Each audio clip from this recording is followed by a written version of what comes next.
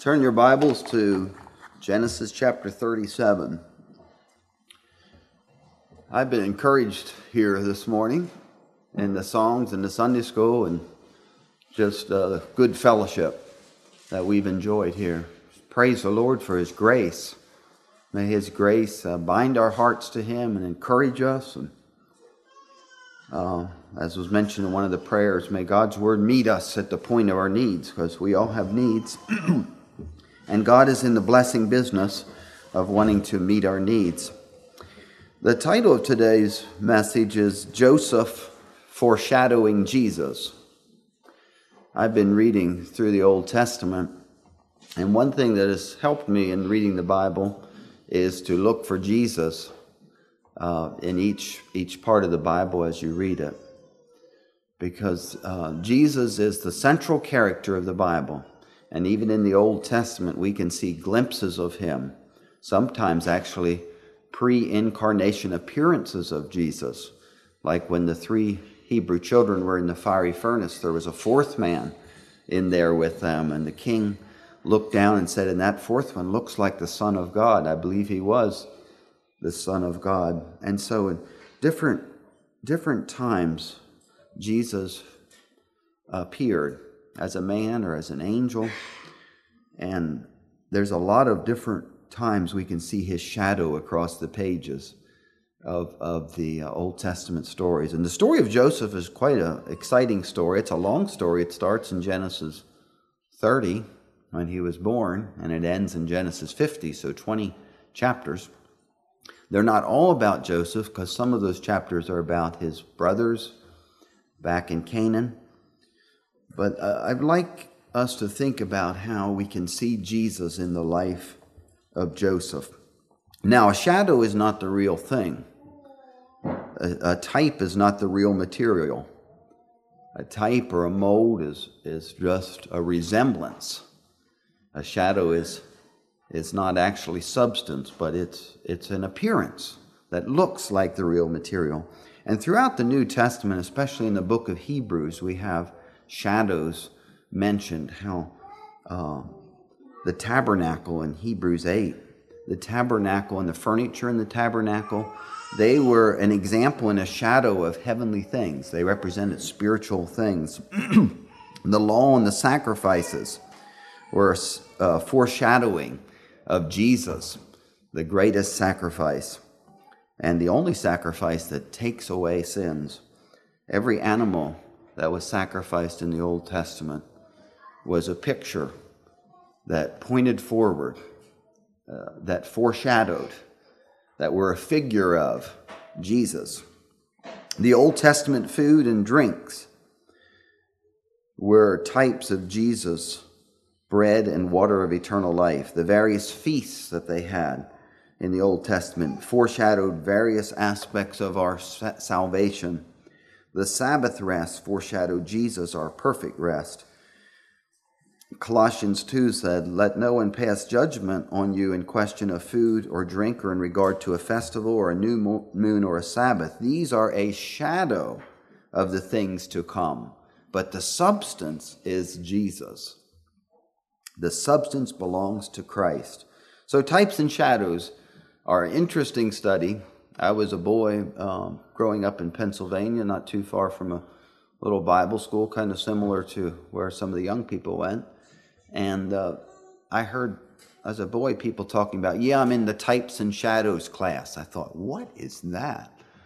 But it's an exciting study to study the Old Testament. And as you're reading through the Old Testament, to think about, where do we see Jesus in these Old Testament stories? Now, the greatest Bible lesson that ever was taught on this thing of types and shadows happened with a class of 2 students. And they were walking a 7-mile walk. These 2 people, it was the day that Jesus rose from the dead. He rose very early in the morning. And then in the afternoon, these two people were walking from Jerusalem to Emmaus. And I was just, different times I've thought about, I sure wish I could have been in that Bible lesson. It may have lasted 2 to 4 hours, depending how fast they walked. or how often they stopped for the teacher to explain the lesson. Luke 24 said, that very day, 2 of them were going to a village named Emmaus, about 7 miles from Jerusalem. And as they were talking with each other about all these things that had happened, Jesus himself drew near and went with them, but their eyes were kept from recognizing him. And he said to them, what is this conversation that you're holding with each other as you walk? And they stood still, looking sad. And then they went on to explain how they had high hopes that Jesus would deliver them, but he died. And then Jesus, beginning with Moses wrote this passage in Genesis. Beginning with Moses and all the prophets, all the rest of the Old Testament, Jesus interpreted to them in all the scriptures the things concerning himself. So they drew near to a village, and it was getting toward evening. They said, why don't you come on in? So he came in, and he sat at the table with them. He took the bread, blessed and broke it, and gave it to them. And their eyes were opened, and they realized it's Jesus. And as soon as they realized it, he vanished.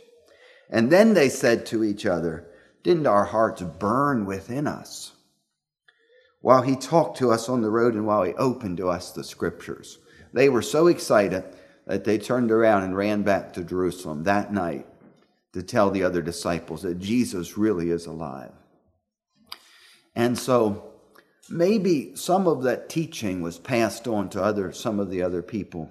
Maybe Stephen in the book of Acts, when he was talking about the Old Testament, he was doing a summary of Joseph. Maybe he incorporated some of Jesus' teaching on that Emmaus road. I hope in heaven that I'll have the opportunity. I'd like to ask Jesus to do a rerun of that class. I would like to hear how Jesus saw himself throughout the Old Testament. But the Holy Spirit is with us here today to teach us.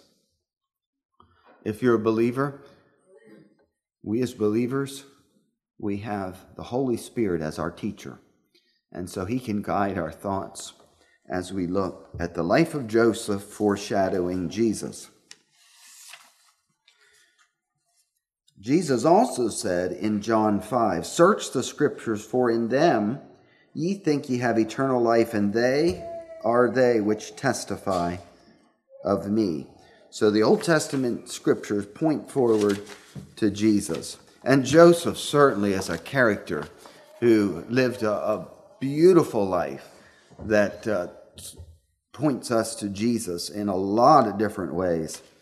As I was reading these chapters from Genesis 30 to 50, I thought of some of the ways, and since we're not going to have time to read these 20 chapters, we'll just read a few verses here and there. I jotted a little list of things in Joseph's life that I thought pointed forward to Jesus. We'll see when we start reading here in 37 that Joseph was loved by his father. Jesus was loved by his father. Joseph was sent on a mission by his father. Joseph witnessed to the truth about the sinfulness around him, which didn't gain him any points with his brothers. They hated him. Joseph was despised, envied, and hated by his brothers. Joseph prophesied of future glory.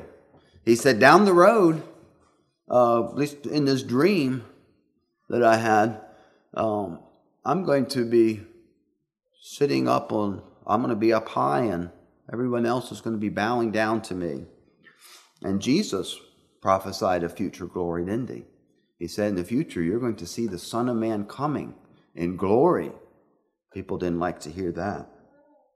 Joseph and Jesus, they suffered murderous intentions by their brethren. Joseph was sold into slavery. Joseph was carried into Egypt. Joseph faithfully served in Potiphar's household. Joseph was victorious over severe temptation to sin. Falsely accused, sent to prison. Finally, he was lifted to the throne, and he provided food for starving people. He forgave his brothers. He saved the world. Those were just some of the thoughts that I had as I thought about Joseph's life. Well, let's cut in on chapter 37.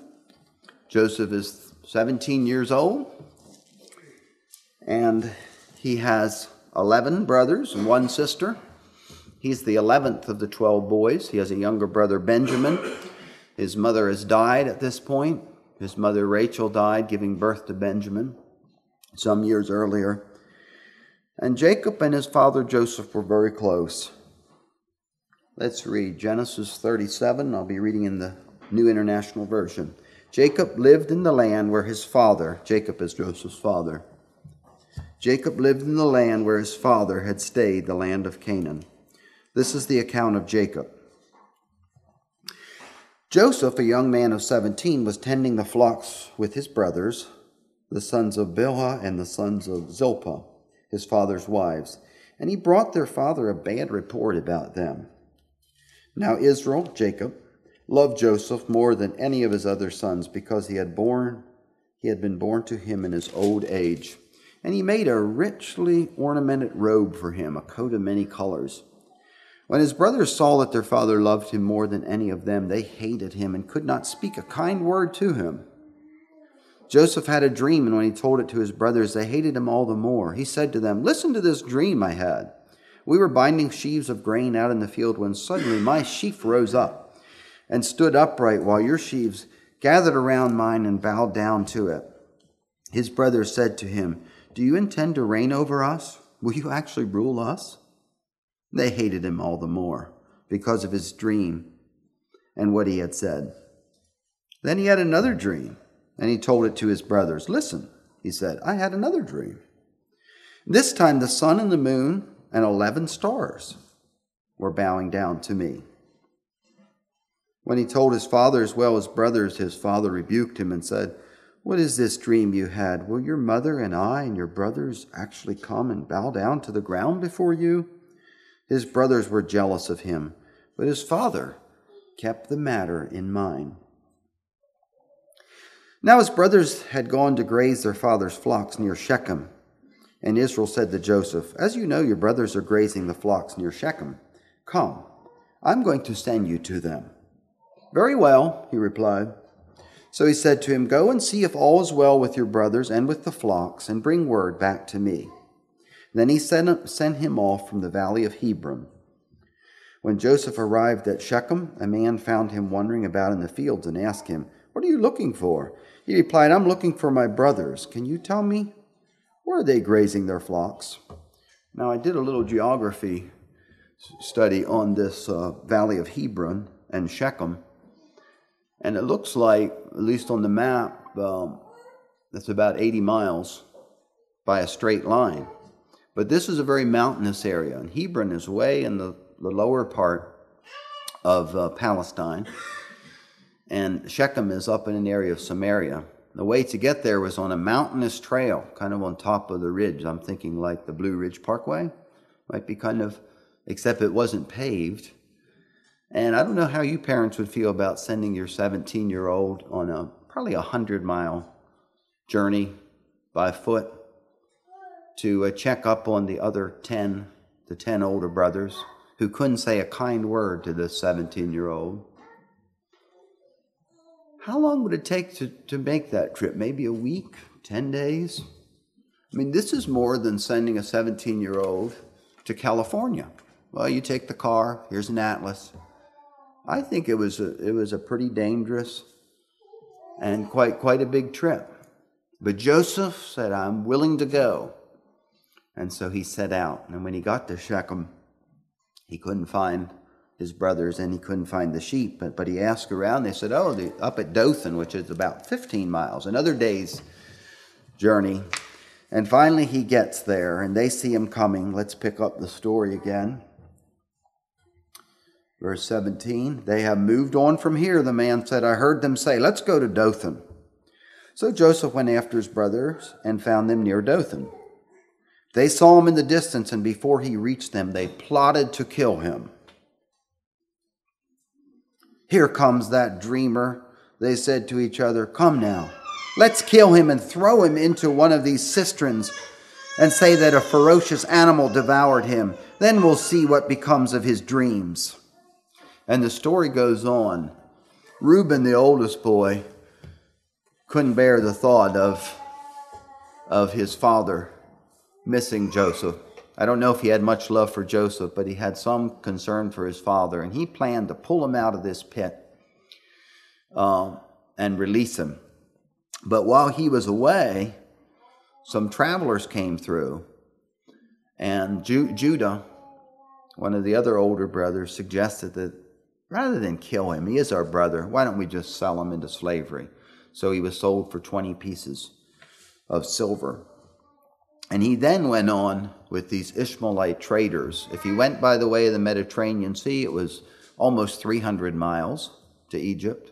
If they went the spice route, which was east toward Edom, it would have been a lot further, maybe twice as far. Just depends which route they took. So here is Joseph in the pit without his coat. I don't know how the weather was at that time. The weather can get down in the 40s some in this area, sometimes lower depending on the elevation. But he didn't have his coat. And I was thinking about Joseph this week. We were helping Diane's sister move. And it was not a bad move at all. She had a one-bedroom apartment. The Lord really blessed in many, many ways. The deacon from her church rallied a couple strong, muscular fellows. And she only had a few pieces of furniture that really were heavy, and it went really smoothly. But you know, Joseph's move, he didn't even really move with all the clothes on his back. He didn't have his coat. He was maybe a month or 2 months later sold into slavery. He didn't know the language of Egypt. And I was thinking how Joseph is such an example and such a foreshadowing of Jesus in his faithfulness in suffering. He knew going to check on his brothers was going to be a tough thing. Just like Jesus, I'm sure in heaven, he knew what lay ahead, and yet he chose. He was willing to go. And the suffering didn't stop after he was sold into slavery. He was falsely accused by Potiphar's wife. You all know the story. He was working as a slave faithfully, and God blessed him. The Lord was with him. And so he eventually became manager of this Potiphar's household. But Potiphar's wife falsely accused him, and Joseph was faithful in temptation, even though he knew this could cost him his job. And Christians today, sometimes we face questions. Well, am I going to be faithful to God in this? Well, if I do that, if I say this or I don't say that, or I do this or don't do that, or if I do the income taxes, they're coming up here soon. How shall I do this? Shall we be faithful? If this is going to cost us. Well, Joseph could have thought, this could cost me my job if I don't listen to what this lady is asking. And it went on day after day. She kept harassing him. And finally, it came to a breaking point, and he did lose his job. He not only lost his job, he lost his freedom. And for slaves, back in that time, it was either probably life in prison or your head on the chopping block. Well, he got what looked like life in prison. But in prison, the Lord was with him. If you read the text again and again, it says the Lord was with him, just as the Spirit of the Lord was on Jesus through all his suffering, all the false accusations he faced. And for each of us as Christians today, the Lord is with us. That's a strong promise. And we can be faithful in suffering, even as Joseph was, even as Jesus was.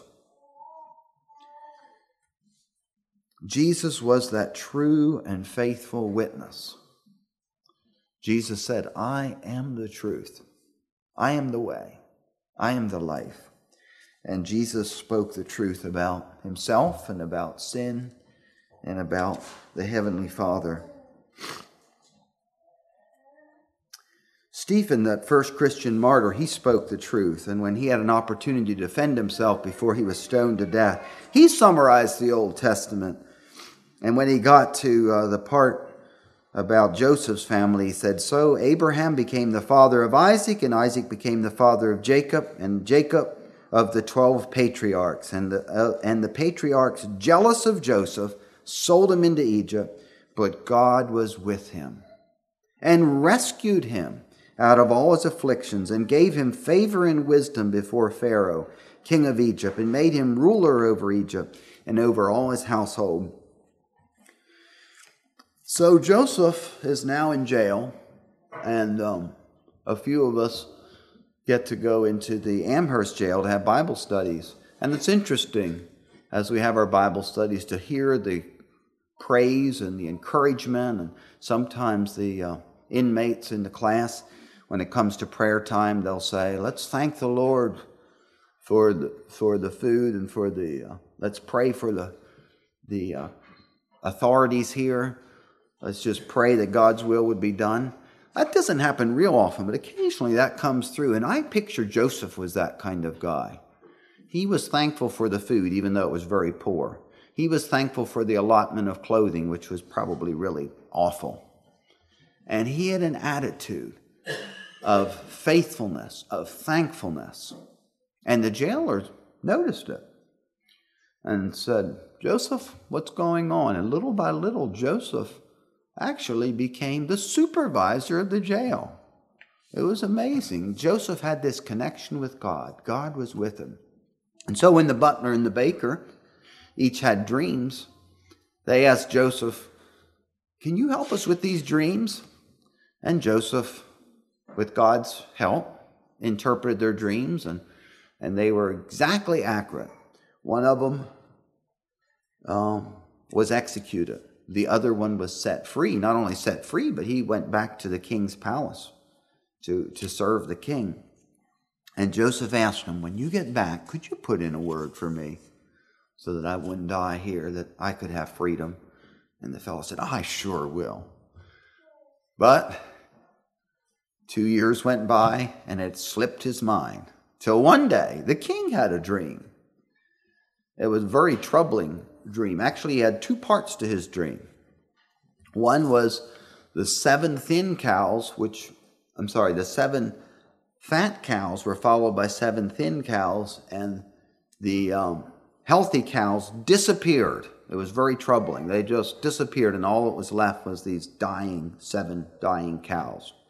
And then the next dream he had was 7 stalks of corn with many ears, just a great crop. It just looked wonderful, but it was followed immediately by these 7 scrawny stalks of corn that had no ears, and the big ears just kind of disappeared, and all that was left was 7 stalks. And it was really troubling, and it was very real. And he asked for interpretation, and all the wise people, the sorcerers and the magicians, and the Egyptians weren't worshipers of the one true God. They had various gods of fish in the Nile River and many different gods. So all the leading interpreters of wisdom came before him, and none of them could give the answer. But then the man standing nearby was the butler, right? The butler was saved, and the baker was executed, if I'm remembering the details. All of a sudden, something clicked in his head. I wonder if that fellow Joseph, that unusual prisoner, I wonder if he's still alive. And so he cleared his throat and talked to the king and said, "I'm remembering my sins and how I was in prison. There was a man in prison that interpreted dreams exactly right. Wonder if we could check with him." And sure enough, Joseph went from that day from the prison to the palace. And the king pulled out his credit card and his checkbook, and he set him as ruler in the land. He said, I'm king, but you're right under me, and you can have it was a signet ring, which was like a stamp. "This country is yours. You're in charge to save us from the famine, the 7 years of famine that would follow the 7 years of plenty." So Joseph continued close to God, faithfully serving. And by, you know the story, the brothers came to him. because they were starving. This famine wasn't just in Egypt, it was over the whole world. And so the first major point I have in thinking about Joseph foreshadowing Jesus was faithful in suffering. But the next point is Joseph was a foreshadowing of Jesus in forgiveness. These brothers came, they took food back, and they came back again. And while they were back there with their dad said, "You boys need to go back and get some food again." They said, "Well, we can unless Benjamin goes along," Joseph's younger brother. Because the man told us, your younger brother has got to come along if you're going to come back for next time when you come for food. And Jacob said, "Oh, you must have misunderstood him. I can't lose Benjamin. Joseph's dead, eaten by wild beasts." That was the story. That was the lie that the older brothers had given him. And I cannot lose Benjamin. But hunger is a powerful thing. And day after day, as it looked like they were going to die, and it's a long road, 200 miles or more from Hebron to Egypt, finally he gave him permission to go. And it was after Judah promised, "If anything happens to the boy, I will stand in between. I will give my life for Benjamin so that Benjamin will get back.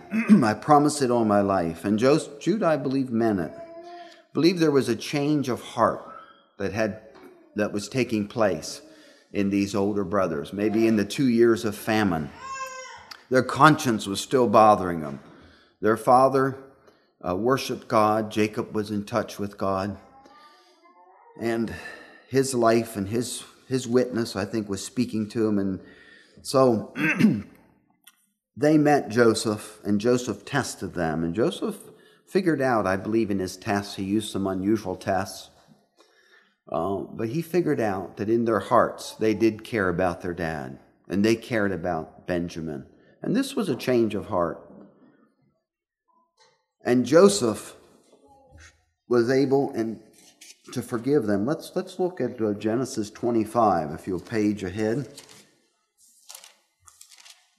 When he revealed himself to his brothers, he didn't just hug and cry with his brother Benjamin, but he did with every one of his brothers. This is a very tender scene.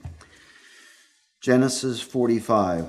Joseph could no longer control himself before all his attendants, and he cried out, "Have everyone leave my presence." So there was no one with Joseph when he made himself known to his brothers. And he wept so loudly that the Egyptians heard him, and Pharaoh's household heard about it. I'm in Genesis 45, verse 3. And Joseph said to his brothers, "I am Joseph. Is my father still living?" But his brothers were not able to answer him because they were terrified at his presence. Then Joseph said to his brothers, "Come close to me." When they had done so, he said, "I am your brother Joseph, the one you sold into Egypt.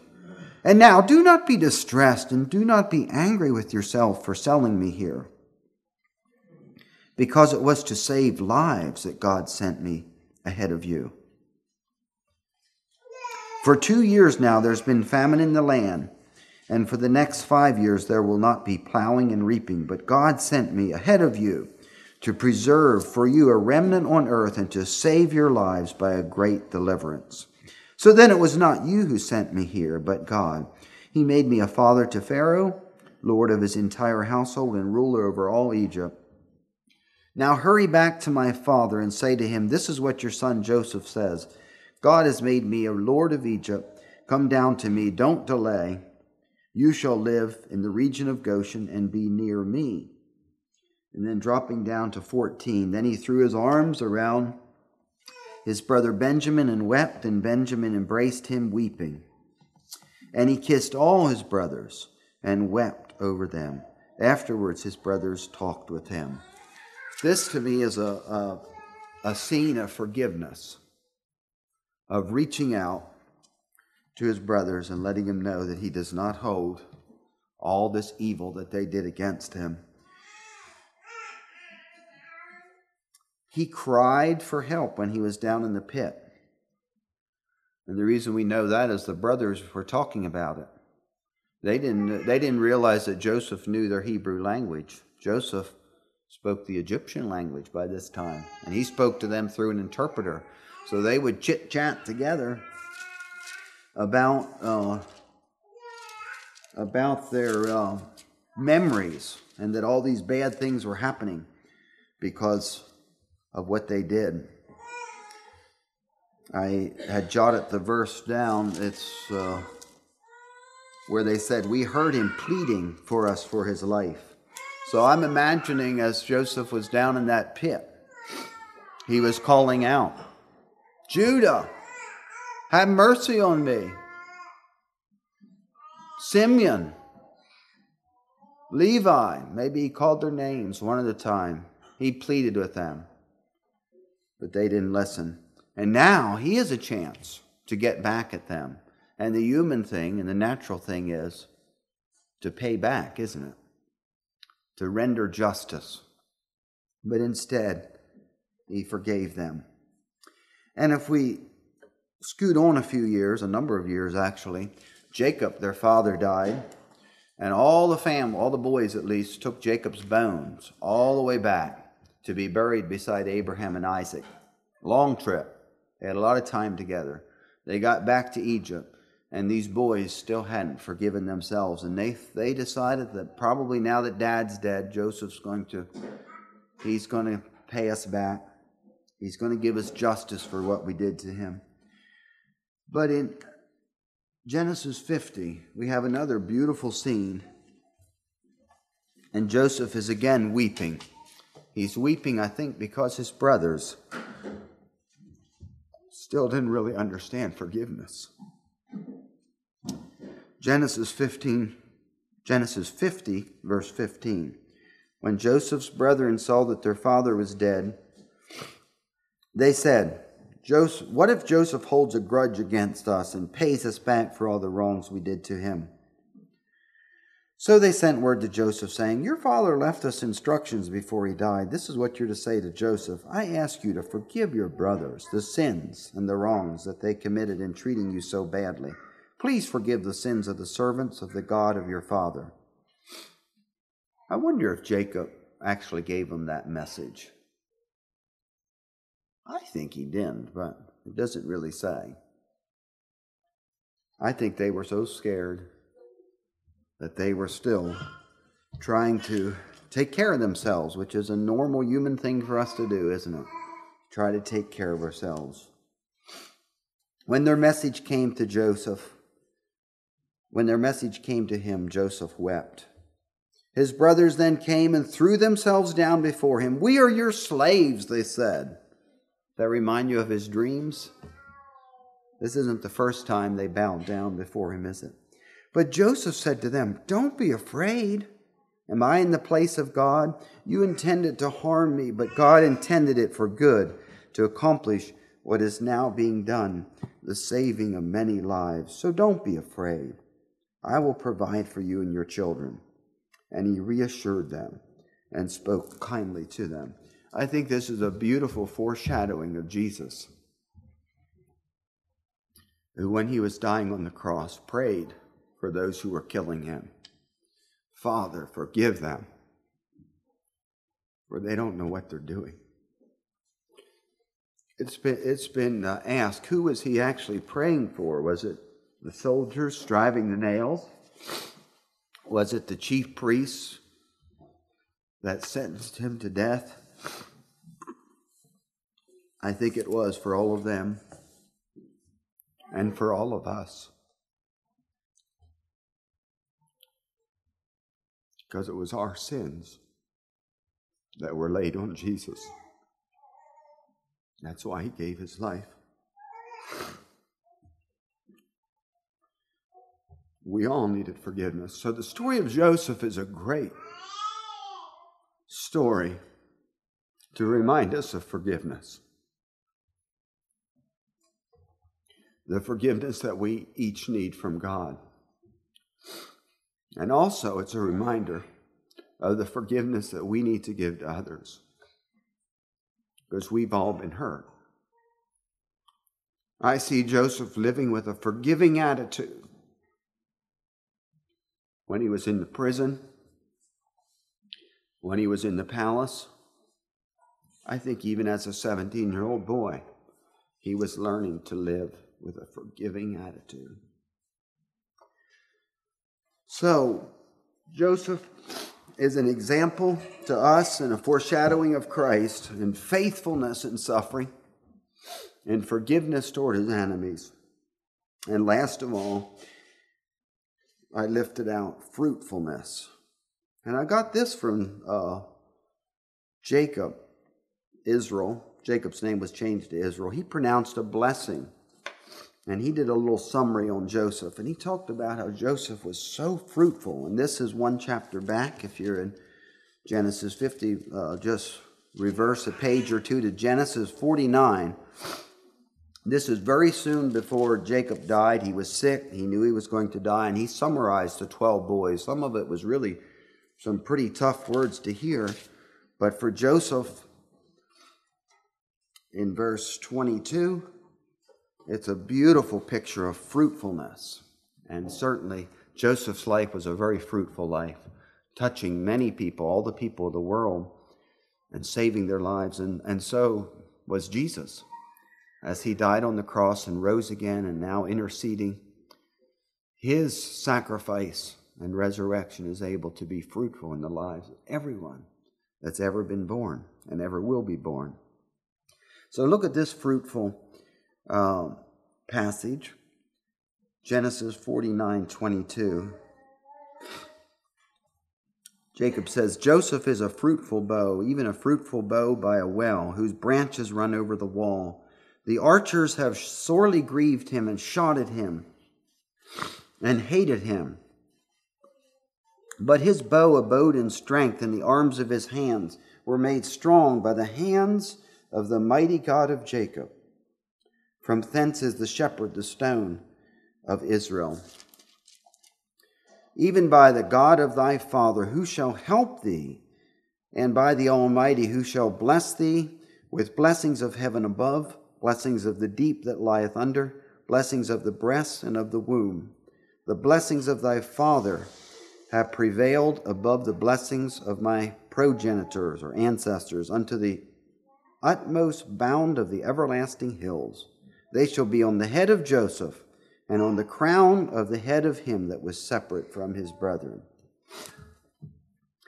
So Joseph foreshadowed Jesus in this area of fruitfulness. Jesus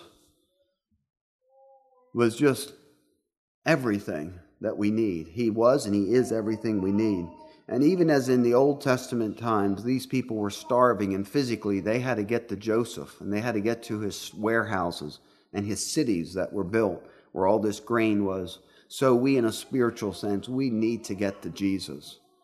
We need to get to spiritual life, the bread of life, Jesus, the water of life, Jesus, forgiveness through Jesus. I imagined Jacob and his boys were talking.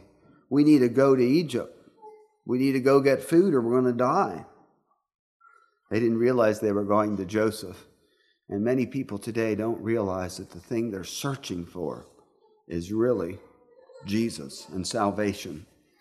And we have an opportunity to point them to Jesus. We have an obligation. Jesus is the source of every blessing. In the natural and physical realm, he's fruitful. He's the creator, the sustainer of heaven and earth. And in the spiritual realm, as we studied, some of us in our Sunday school lesson, he's the source of every spiritual blessing, past, present, and future. Every good gift comes from God through Jesus. Jesus' life, death, and resurrection and his present intercession is fruitful to save all who come to him for salvation. We are in a spiritual famine without Jesus. We will die without him. Cut off from life because of our sins. Jesus is that bread of life. Samuel Kaufman wrote a worship hymn called In Thy Holy Place We Bow, and he mentions Jesus as the bread our souls to satisfy. The only thing that really will satisfy us in our souls is Jesus. And we receive him by faith. Some more lines from that hymn say, faith, believing and receiving, grace from him whom we adore. Here abiding and confiding, we shall never want nor die. So in summary, God was with Joseph and helped him truly succeed. Jesus' mercy and grace provides us with the same opportunity. We can be faithful in suffering, in temptation. We can live with a forgiving attitude toward others. And because of him and abiding in him, the vine, we can live a fruitful life that will bless others. Let's praise him together. Let's pray. Father in heaven, we just thank you and praise you for the Lord Jesus. Thank you that he was willing to come to this sin-cursed earth and to give his life for us. Thank you for the opportunity that we can be forgiven and we can serve you. We can be adopted into your family. I pray that this Old Testament story of Joseph would come alive in our lives today,